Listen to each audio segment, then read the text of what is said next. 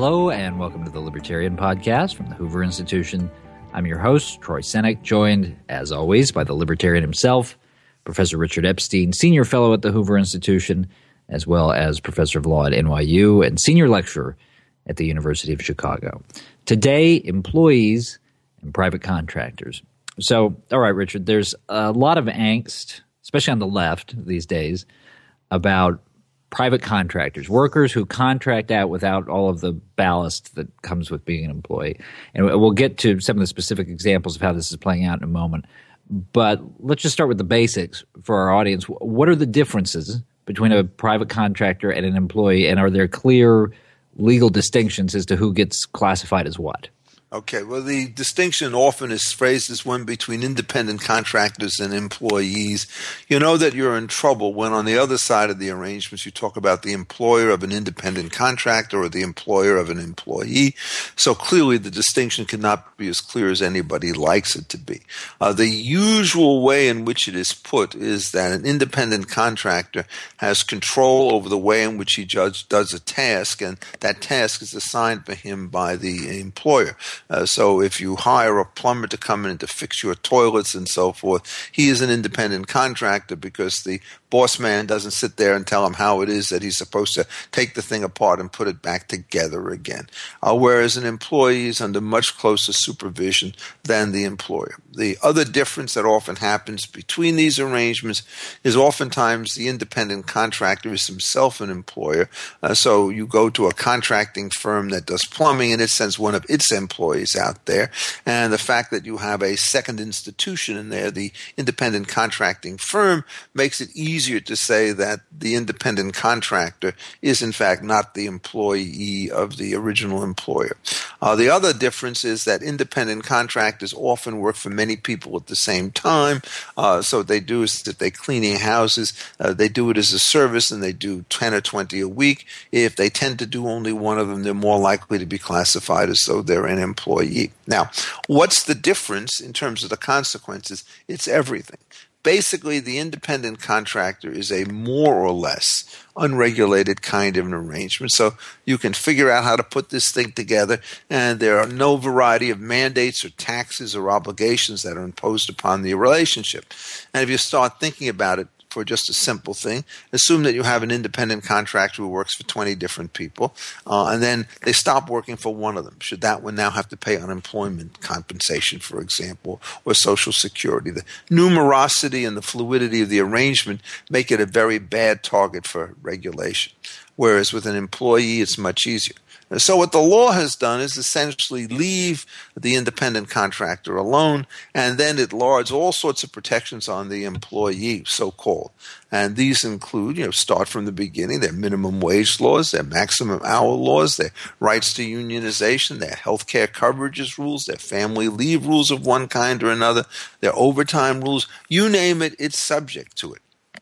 And so what happens is there is a natural tendency on the part of people to gravitate away from the independent contractor, from the employee side because of its cost, and to try to reframe arrangements as though they are now independent contractors. So it's common, for example, in software houses or in law firms to hire people to come in for 30 hours a week and to say, you're an independent contractor, no health care benefits or anything else supplied.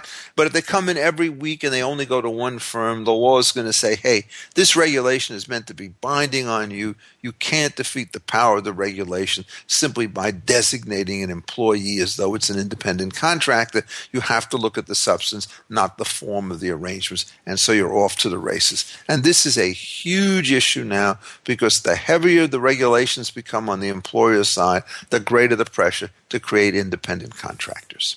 Now, one of the flashpoints in this argument recently has been a dispute over how drivers for the car services Uber and Lyft should be classified. Both of those companies now currently hire their drivers as independent contractors. Explain what's going on here in this case. Well, I mean, there's so many different things going on that it's almost hard to keep them in track. One set of issues that is going on here is simply the question of whether or not Uber and Lyft have honored the contracts that they've entered into with their various drivers. And so if the contract says X and the company doesn't provide it, you don't need to have a law dealing specially with employees or independent contractors to handle it. All you need to do is to give them an action for breach of contract with the appropriate remedies, damage specific performance, or whatever it turns out to be. And so many people, when they write about this subject, get indignant about the way in which these companies honor their own promises. That isn't a call for a change in regulation. It's a call for better enforcement, and it's an option for people to quit, and it's a reputational hurt for the companies themselves. So that stuff should sort itself out again. But the lawsuits are a different matter entirely. And so some people are saying, look, watch the way these people work. They can be terminated. They're evaluated by Uber and by Lyft and so forth. They have a great deal to say about the kinds of services and they drive and the cars they supply. And so really these people are employees. They're not independent contractors, and you're just putting a label on it. Now, this case is tricky because it's not like the cases I talked about earlier, where in fact you have an independent employer of the plumber who's working for another firm. There's no intermediate between Uber and Lyft on the one hand and its various drivers on the other. And so the class action that's being brought in California, one against each company, both not coincidentally, I suspect, in San Francisco, saying when you get to the bottom of all this stuff, the label doesn't control. These people are really employees, and they now are entitled to get retroactively a huge set of benefits on top of everything that they've received from the company. The judges who have heard these cases throw up their hands and say, all of these distinctions were made for a different age. We don't really know what it means. And instead of coming down one way or the other, what they say is they're going to have trials on it. And it's not clear what these trials will look like. It's not clear, for example, whether or not if one Uber driver is classified as an employee, all Uber drivers may be, and the same thing Lyft, or whether or not you're going to have to do each case by case. Because if it's a facts and circumstances rule, if one guy who works for Uber drives for them 30 hours a week and has no other job, that may be one thing. But if somebody is also riding a cab and he does other jobs on the side, just chauffeuring friends and so forth, and picks up the occasional ride here, he may be an independent contractor. And you can't run a business model with that degree of legal uncertainty, which is why the companies are so nervous about this. It's both the cost on the one hand and the confusion on the other. I mentioned a moment ago that on the political left, there's sort of a growing concern about the independent contractor status. Let me give you an example. This is Robert Reich, former labor secretary in the Clinton administration, now at UC Berkeley, writing in the Huffington Post, quoting him here. It's become a race to the bottom. Once one business cuts costs by making its workers independent contractors, every other business in that industry has to do the same or face shrinking profits and a dwindling share of the market. Some workers prefer to be independent contractors because that way they get paid in cash, or they like deciding what hours they'll work. Mostly, though, they take these jobs because they can't find better ones, and as the race to the bottom accelerates, they have fewer and fewer alternatives. How about that, Richard? A race to the bottom? Well, Robert Reich has always been a dreadful economist, and this is no exception to the general rule. It's not a race to the bottom. I mean, what happens is if you don't like the offer that you're getting from these companies in a competitive market, you can simply refuse to work for them. And so all you know from the typical observed situation, which is a repeat arrangement, both parties to the transaction regard themselves as better off than before. And in fact, if you can get out of the employee relationship, what it does mean is that not only do you get cash, but you're free from a lot of the bookkeeping and oversight costs, which are going to be shared by the two parties, even if the law formally puts them on only one. And so I think what you really want to say, it's not a race to the bottom, it's a race to an unregulated form which both parties regard as superior. And you can't tell whether it's bottom or top unless you know something about the dollars that are involved on both of these particular sides.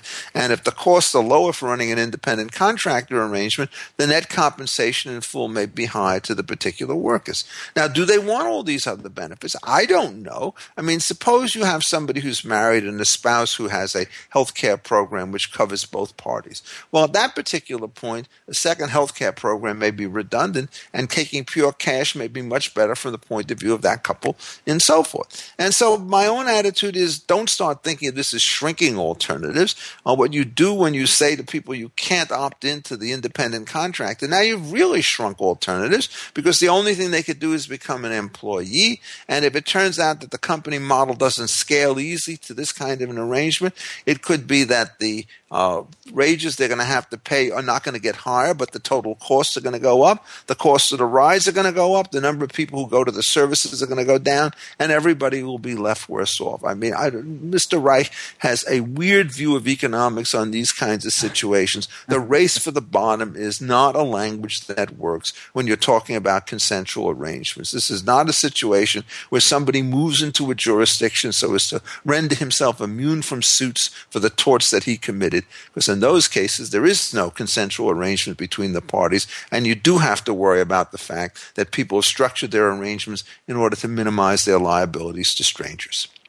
To the point that you made a moment ago about how independent contractor status becomes more appealing because of all the freight that we're putting on employment, there are some policy types on the right who've lately taken to saying, you know what, you have to prioritize in politics, and in terms of economic growth, taxes, while they could stand to be reformed, are probably less important than getting rid of all this regulatory clutter in labor markets, all these factors that make it more expensive to hire someone, more expensive for somebody to get a job.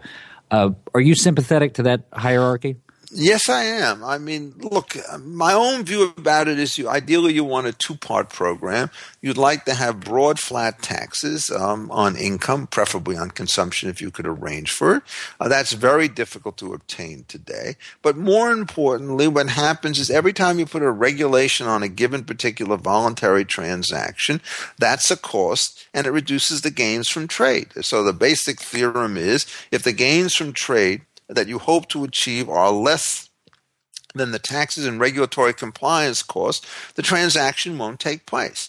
On the other hand, if it turns out that the regulations are less than the benefits you get, the regulation will take place, but the level of benefits that both parties secure from it will go down. So we're seeing the consequences of this. We have an Obama administration which is absolutely committed to all of these kinds of things at the workplace level, and it's certainly committed to trying to raise median wages. What do we see?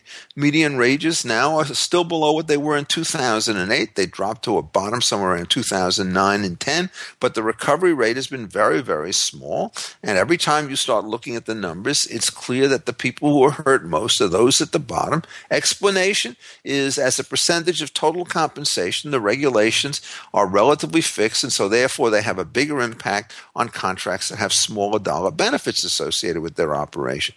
So this is a case of hurting the ones that you love. And deregulation under these circumstances ought to be what's going on. And if in fact you do get deregulation, you may get people going back to the employer side. I don't know whether this would work with Lyft or with Uber. I remember it's very difficult to run an employment relationships when people are scattered all over the globes. They don't work regular hours. They could sign in if they want to sign in, don't sign in if they don't want to sign in, where there are all sorts of peak load mechanisms that are put into place so that when you have, for example, rain or rush hours in New York City, the Uber rates can double in a very short period of time. People come out, then they go back again.